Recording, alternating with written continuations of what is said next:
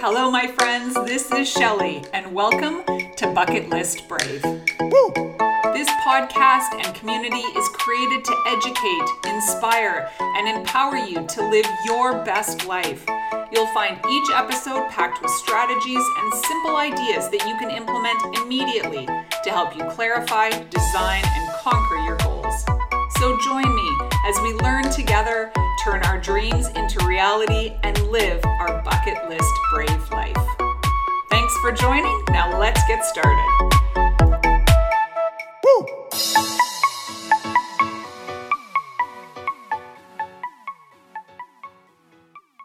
I read somewhere that FAIL just stands for First Attempt in Learning. And so that's how I'm going to frame the last 6.5 weeks. Because as many of you know, I started 75 Hard program. 75 Hard is a program developed by Andy Frisella. And basically for the 75 days consecutively, there are 5 things that must be completed every day. So you had to stick to an eating plan. You had to exercise for 2 45-minute periods each day. One of those had to be outside. You drink a gallon of water. You read 10 pages of a personal development or nonfiction book every day and take a progress picture. And during the entire 75-day period, 0 alcohol. And I did it. Every damn day I did that. And then something happened.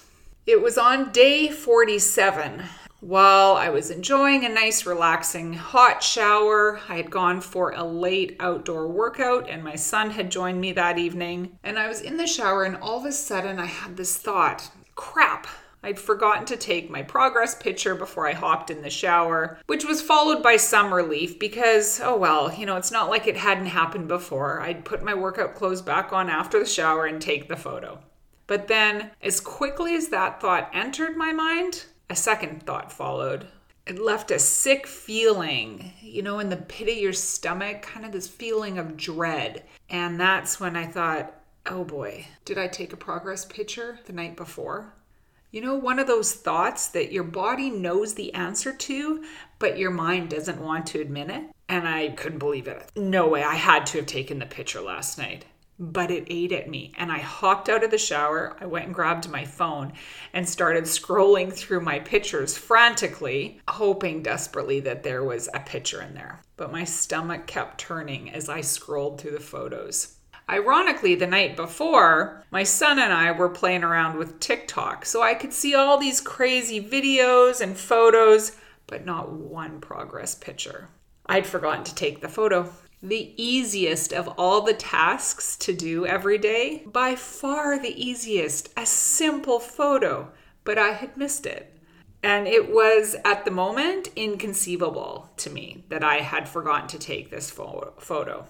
And so the agreement is for 75 Hard program is that if one thing is missed on any given day, basically you start back at day 0. So I was back to day 1. Everything I had done for the 45 days, I felt like I did it all for nothing. It was all down the tube. I suffered for no reason. And then I had another thought. I started to think about what I had learned over these days. It didn't come to me right away. In fact, I couldn't admit that I wasn't on 75 Hard anymore and continued the next day doing 75 Hard because I was so certain that that photo was going to show up somewhere. It was going to magically appear back in my phone. Of course, there was no photo and it never did show up. But after a couple days, I realized that there was actually quite a bit that I did learn from the last 45 days. And so after reflecting on the last 48 days, I realized it wasn't for nothing. I'm exactly where I'm supposed to be today. And here's what I learned from, in my case, 45 Hard. The first is structure and the importance of structuring and prioritizing my days so that I can make sure that I focused on the most important things every day. This can't be overstated. I did this in the form of many different things. I had a day planner, checklists, reminders throughout the house, and pop-ups on my phone. So it helped put my mind at ease and not worry about what and when, and just stay focused on the tasks at hand. This kind of blends into my second lesson, which is awareness, because although I had the checklist sitting on the bathroom wall so that I could check off my 75 hard list every day, at some point it became a bit of autopilot, and I was going through motions and not conscious of my days. And so that was the challenge, was staying present and not just knocking things off a list. So I'm better, but this is something I think I'll always be working on, just generating and creating that awareness. The third thing is the voice in my head, and it ties into the awareness and being conscious of that voice in my head. I'm definitely more aware of the negative self-talk and self-doubt that can sometimes infuse in my day, and I'm able to observe it rather than being consumed by it. This sometimes means acting, like moving, not procrastinating, and just doing it. Sometimes the voice in my head can come up with all sorts of reasons and really just excuses. So it means when I start hearing that voice a lot, generally I just need to start acting and doing something.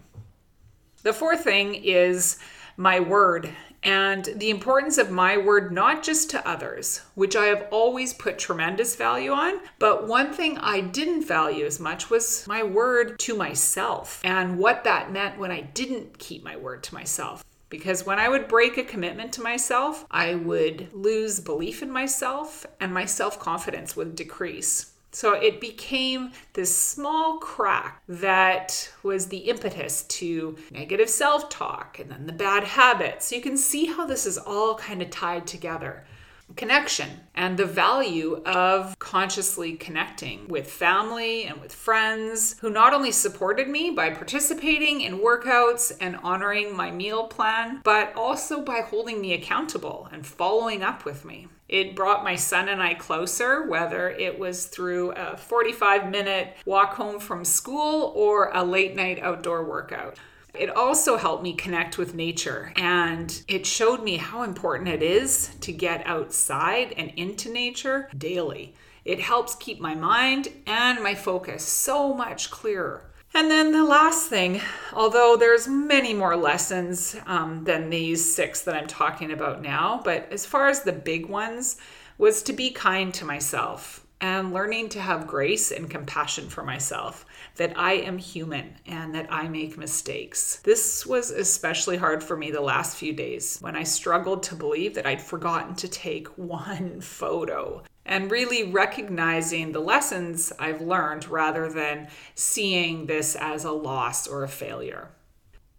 Of course, there were some of the more obvious lessons over the last 6+ weeks, and those have been drink more water, eat more leafy greens, consume less sugar and wheat.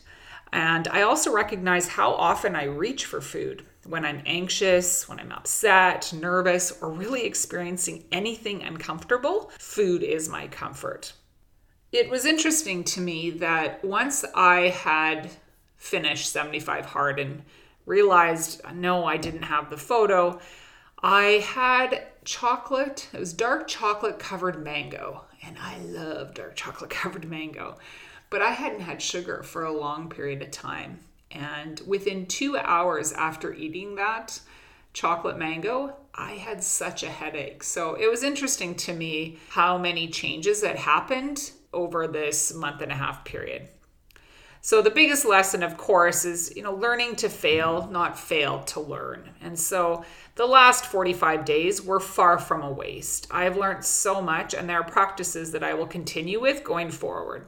Overall, I definitely feel better. My mind is clearer. I'm going to pick myself up, dust myself off, and start again.